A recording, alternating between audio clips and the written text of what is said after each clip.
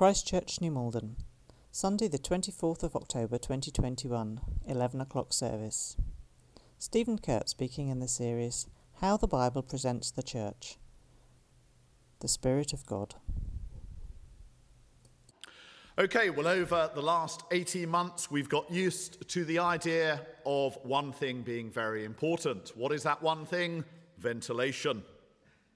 Really, really important. In the early days of coronavirus, people weren't really quite sure what the really crucial steps were that we needed to take to combat it.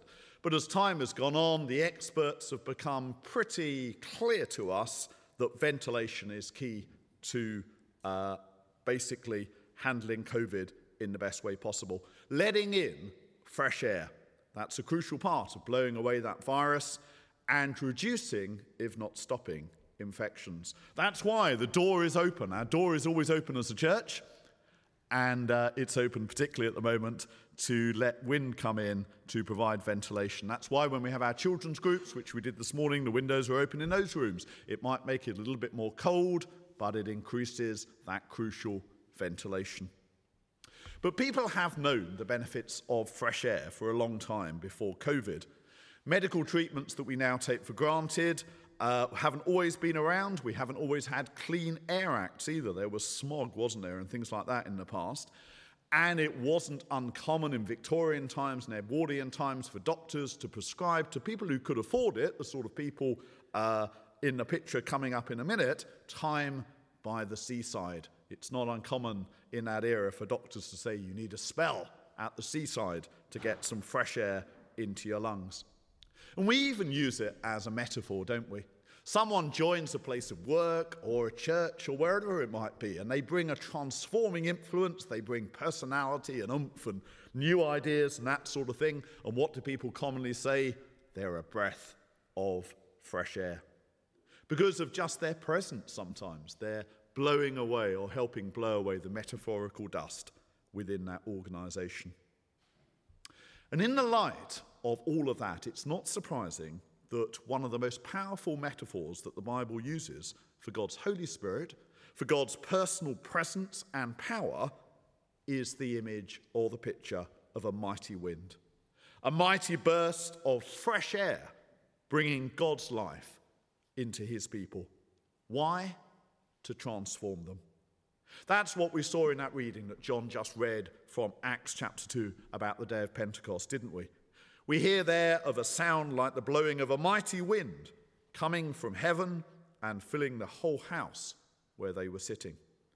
Now, there's other metaphors in that passage as well, most obviously the tongues of fire that rest on the disciples. But the primary one is that of God's breath, and that's because that's what the word spirit literally means. The Greek word pneuma literally means breath. And it's not its first use in the Bible. So the equivalent of the Greek word pneuma in the Old Testament is the Hebrew word ruach. And we find that word a number of times, numerous times in the Old Testament.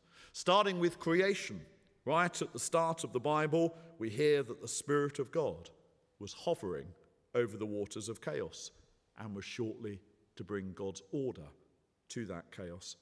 But then we get what's called the Spirit of the Lord, or the Spirit of Yahweh, coming upon leaders in the Old Testament, leaders like Gideon, Samson, and David.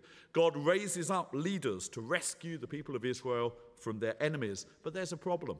And the problem is that God's Spirit, God's breath that brings his power, it comes upon Israel's leaders and they do amazing and mighty things, but it's only there for a time. It then departs after that task or that job for which God's Spirit was needed has been accomplished. And that's part of the reason why the Old Testament's such a depressing cycle of sin and disobedience on the part of God's people, because God's Spirit hasn't come in a full and permanent sense. But towards the end of the Old Testament, that changes. There's a promise it will change at any rate. There'll come a day, the prophet Joel says, when God's Spirit's going to come upon all of his people and remain with them. And let's see the words of the prophet Joel now that were quoted in that passage John read. Peter on the day of Pentecost quotes from the prophet Joel to explain this weird thing that's happening, showing that the people aren't drunk, something else has happened to them. And this is what the prophet Joel had said years before. And afterwards, it's following the events that he's talked about in the earlier part of Joel 2. I'll pour out my spirit on all people. Your sons and daughters will prophesy. Your old men will dream dreams. Your young men will see visions. Even on my servants, both men and women, I'll pour out my spirit in those days. I'll show wonders in the heavens and on the earth, blood and fire and billows of smoke. And particularly note the emphasis on everyone. Most of the leaders in the Old Testament were adult men. There were the odd exception, the prophetess and Judge Deborah and so on, but most of them were adult men. But here it's emphasized that God's Spirit will one day come upon all flesh, women just as much as men, and young as much as old. And another passage that pictures this in a very vivid way is that other passage that was read to us just a few minutes ago from Ezekiel 37. And it's a passage made famous by that song, Dem bones, dem dry bones. I won't sing it. Catherine might if she was here. But that's a passage that pictures a valley full of skeletons, full of dry bones, before God's breath powerfully comes and enters those bones, enters those skeletons to make them come to life. And it's a picture of God's coming rescue and transformation. And all of that is what's happening on the day of Pentecost and ever since. God's Spirit, God's breath, God's fresh air being poured into his people. Why? To bring his life and transformation to his world through his church. Now, before we go on and think about how this possession of the Spirit shows itself or should show itself in church life, I do need to make it clear, and perhaps this is obvious, that the Holy Spirit is never presented as identical to the church. God's Spirit is sovereign and independent. As Jesus says in John's Gospel, the wind blows wherever it pleases. You hear its sound, but you can't tell where it comes from or where it goes. So it is, Jesus says, with everyone born of the Spirit. God's Spirit can and does do the most amazing things, sometimes completely independently of the church. But nonetheless, the Spirit is given to the church. And he is meant to transform us like a breath of supernatural fresh air. And that's because the Holy Spirit's task is to bring the supernatural life of heaven to earth. And that's what Jesus did during his earthly ministry. All of those stories that we probably most of us know so well or are so familiar to us, of all those amazing things Jesus did in his earthly ministry, when Jesus was doing that, he was bringing the supernatural life of heaven to earth. That's why he taught his followers, he taught us to pray, your kingdom come, your will be done on earth as it is in heaven. Jesus, everywhere he went, was bringing the life of heaven to earth. That's why all those incredible, amazing things happened. And then Jesus ascends into heaven, doesn't he, at the end of his earthly ministry. And we can think that's about the absence of Jesus, but as I said before, it's not. It's paradoxically about the very opposite. The Bible understands heaven as the control center for earth, so the one who reigns in heaven rules on earth. Jesus ascends into heaven, and therefore he rules over the whole of the earth, and it means that his Spirit, the Spirit of God, the Spirit of Jesus, can be everywhere. That's what enables God's Spirit to come upon those who belong to Jesus. That's why we celebrate Ascension Day and Pentecost shortly afterwards. Jesus ascends into heaven, and it enables the church to both experience God's Spirit and to become a channel of that Spirit to the world. So if this church, Christ Church New Malden, is full of God's Holy Spirit, what will that look like? Well, several things. But first of all, we'll be a church more and more deeply joined to Jesus. Now, the Bible is clear that everyone who is a Christian possesses God's Holy Spirit. It makes clear, actually, that we can't become a Christian without the Holy Spirit. Anyone who says Jesus is Lord and means it has God's Spirit. But at the same time, it exhorts us to continue being filled with the Spirit, for this to be a continuous process. We're challenged to go on being filled with the Holy Spirit like a constant fountain where we're constantly being filled with God's Spirit. It urges us to keep in step with the Spirit. It uses other expressions that make it clear that this, as I say, needs to be very much an ongoing process. And a key part of that ongoing process, if we're constantly receiving God's Spirit and being filled with that Spirit, is that our relationship with Jesus, having begun, will develop. The truth is that any relationship needs to be growing to stay alive, doesn't it? A relationship doesn't just stay where it is. It's either declining or it's growing. And it's the same with our relationship with God. And the Holy Spirit is given to help that relationship with God to grow and develop into all the things God wants it to be. So how does the Spirit grow our relationship with Jesus? Well, it's as we listen to church talks here in church, hopefully. But particularly as we discuss the Bible and our Christian lives with our Christian friends, perhaps in a home group, but also when we pray. We can pray by ourselves, but we can also vitally pray with other Christians or have other Christians pray for us. It's all part of that relationship with God developing. And I guess the challenge to every single one of us in this church this morning is whether we're open to that. Do we really want a closer relationship with God through Jesus?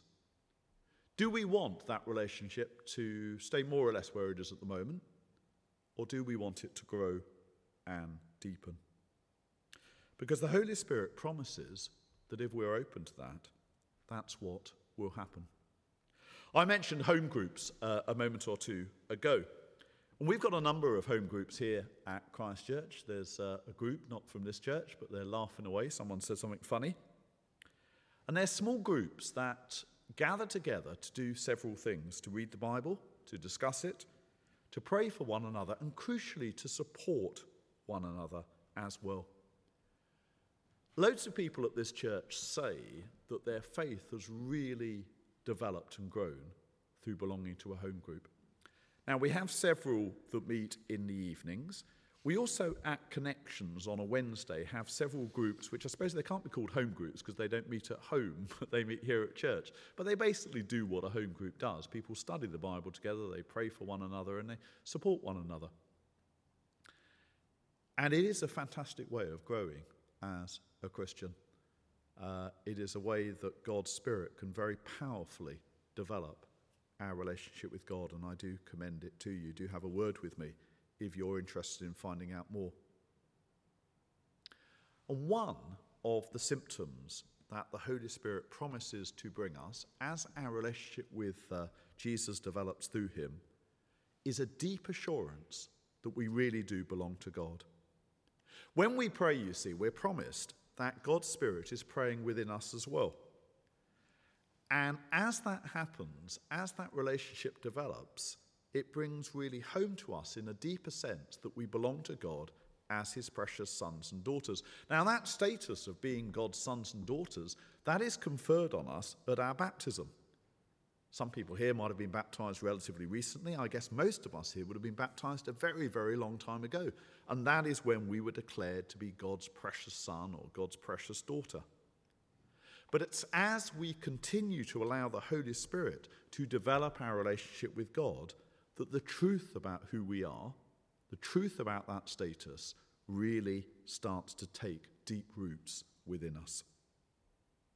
And to get back to that picture of ventilation, we really need to be willing to open the window to allow the fresh air of God's Spirit to blow away those harmful germs that tell us that we're not good enough, that we're not good enough for God, that we're a failure, and so on. We can pick up loads of negative messages in our lives that make us doubt our status in the eyes of God, that we're not good enough, that if people knew what we were really like, they wouldn't want to be our friends, so on. And what happens as we develop our relationship with God through the Holy Spirit is that the Holy Spirit brings into our really deep inner being the assurance that we are God's precious sons and daughters, and a wonderful liberation comes from that. The worst behavior normally happens when people are insecure. And God wants us to be secure. God wants us to have that security of assurance that is then liberating and allows people to display God's Holy Spirit because it's been so transforming to them.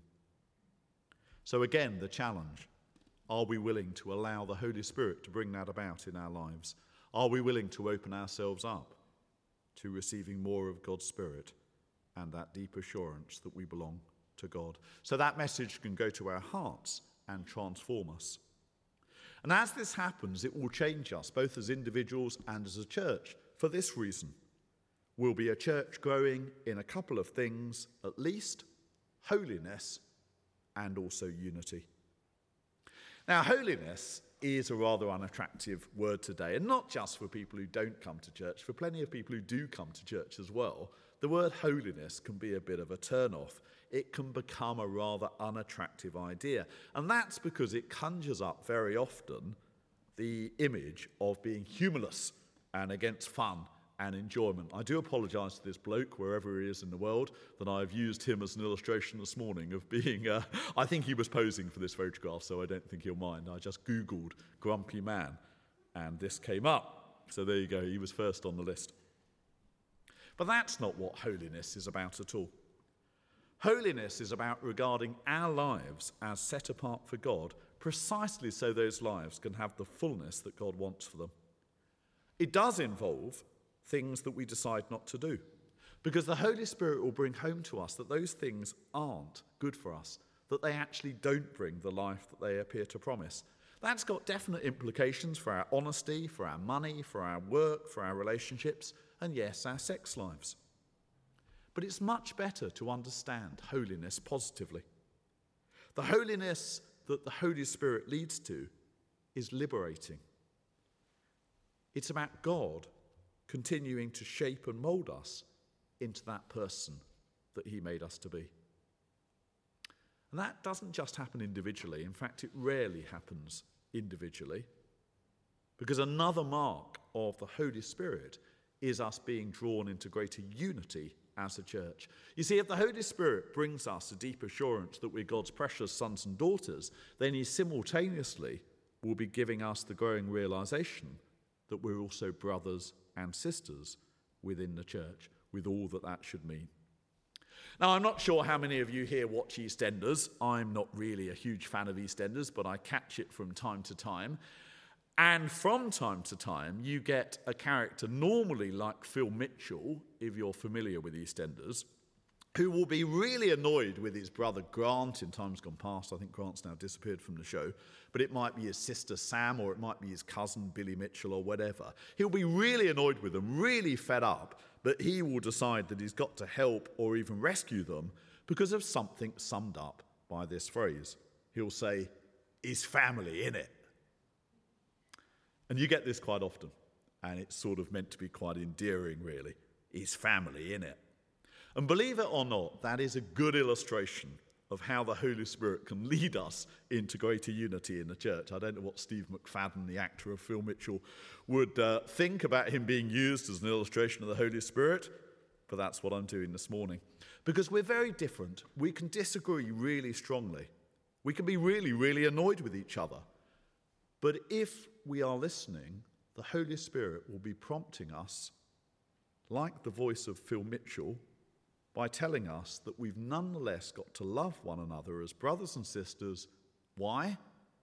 Because it's family in it.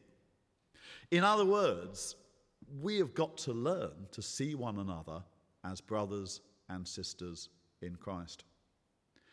Now, that doesn't mean that tough things sometimes don't have to be said or even done. That happens within families. Discipline is not antithetical to regarding someone as a member of your family. But nonetheless, we are called to love one another as brothers and sisters because we learn to see one another as what we are, which is brothers and sisters in Christ. If we're sons and daughters, we are also brothers and sisters. And in this case, the breath of fresh air from God's Holy Spirit is blowing away the tribalism that so often divides this world. Segregation is just taken for granted in this world. People sticking to people like them. And very often, sadly, the church can just be a sort of imitation of that. But we're meant to replace it. We're meant to open the window so God's Spirit can blow that away and replace it with a life-giving unity that then brings hope to a fractured world. Why does it bring hope? Well, because if the church is for everyone, people will believe that God is for everyone. If people are welcomed into this church as fellow brothers and sisters in Christ, with all that that means, then they'll far more easily believe that God is for everyone as well. They'll far more easily believe that there's a God who wants them as his precious son and daughter. I mentioned Grapevine a few minutes ago and the vision that was established on.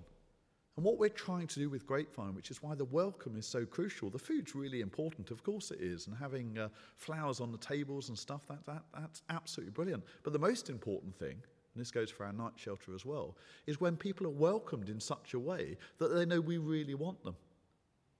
And if people know that they're wanted as fellow brothers and sisters in Christ, they will believe far more readily that there's a God who loves them and wants them as his precious sons and daughters. And the question is whether we really want to do that. Do we really want to be brothers and sisters with people who are different from us? Or are we much happier to stay separate? It's much easier to stay separate, isn't it? It's much easier just to be with people like us, plus, there's even an expression for it today, people like us. But Christianity is an utter rejection of pluism, people like usism. And if we want to change in this regard, we need to be open to God's Spirit. God's Spirit taking us and transforming us as individuals and as a church so that we can witness to this vital truth that God is for everyone. And we don't primarily witness to that by what we say, we primarily witness to that by what we do. If we treat one another as brothers and sisters, if we make it clear that everyone is welcome to join this community as fellow brothers and sisters, then people will start to have hope that there is a God and he loves them. Most people, I think outside the church, don't think God loves them really. If God does exist, a lot of people don't turn out to be atheists. They're sort of agnostic. They sort of think, well, it's difficult to explain in this world if God doesn't exist, but I sure don't think that he loves me particularly. And we've got to try and blast that notion and make it unsustainable. We've got to make it absolutely as clear as possible that God does love everyone. And that's what God gives us his Holy Spirit to demonstrate. And it's a wonderful but challenging calling. And what does it all amount to? Well, it amounts to the final point that I want to emphasise this morning. If this church is full of God's Spirit, we'll be a church that's then equipped for God's work. I spoke a few weeks ago about what it means for the church to be the body of Christ. And I mentioned then that God, through the Holy Spirit, gives to everyone who belongs to him gifts to build up the church, both in terms of our ministry to one another, our service to one another, and our mission to the world. God doesn't call people to be Christians without also gifting them. The two things always go together. Every single one of us in this church has been given gifts of the Holy Spirit to be part of God's answer to a fractured and broken world. And whatever stage of life we're at, and whatever incapacity we might have or whatever, we can still be used by God. There will be things that we can do or say or pray or think or whatever that can be part of that. But perhaps the crucial thing to reflect on this morning is the way that 1 Corinthians 12, that famous passage that talks about the church as the body of Christ and all the gifts being needed, it's followed by 1 Corinthians 13, that famous passage that we're familiar with from weddings very often, a passage all about the importance of love. You see, the gifts of the Holy Spirit spoken about in 1 Corinthians 12, they're important, but the most important mark of the Holy Spirit, Paul says in 1 Corinthians 13, well, he says three things: faith, hope, and love. And he says the greatest of these is love. But faith, hope, and love, what all three of them do is they bring the life of heaven to earth. And Paul makes this amazing point, which is, he makes it very clearly, but we still somehow miss it. He says that this is part of building something that won't pass away. What Paul says in that famous passage read at weddings, that any of us who've been to weddings will have heard several a million times in our lives if we've been to weddings, is that there are things that pass away. God gives gifts, wonderful gifts, which nevertheless will pass away. But what that passage says is that the things of heaven, because they're eternal, will never pass away. And that includes acts of faith, acts of hope, and supremely, acts of love. Somehow, those things are building something that will last forever. Somehow, in a strange way that we don't completely understand, they're part of building for God's kingdom, and they'll be permanently part of that kingdom. They will last forever. The Holy Spirit is given to change and mould us into becoming more and more of the people, both singular and plural, that God made us to be. So again, back to that illustration that I've used a lot this morning.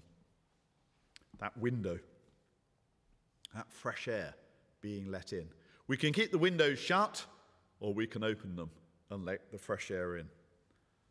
Are we prepared to open the window a bit wider, to let more of God's Holy Spirit, God's breath of fresh air, come in to transform both our lives and the lives of this church?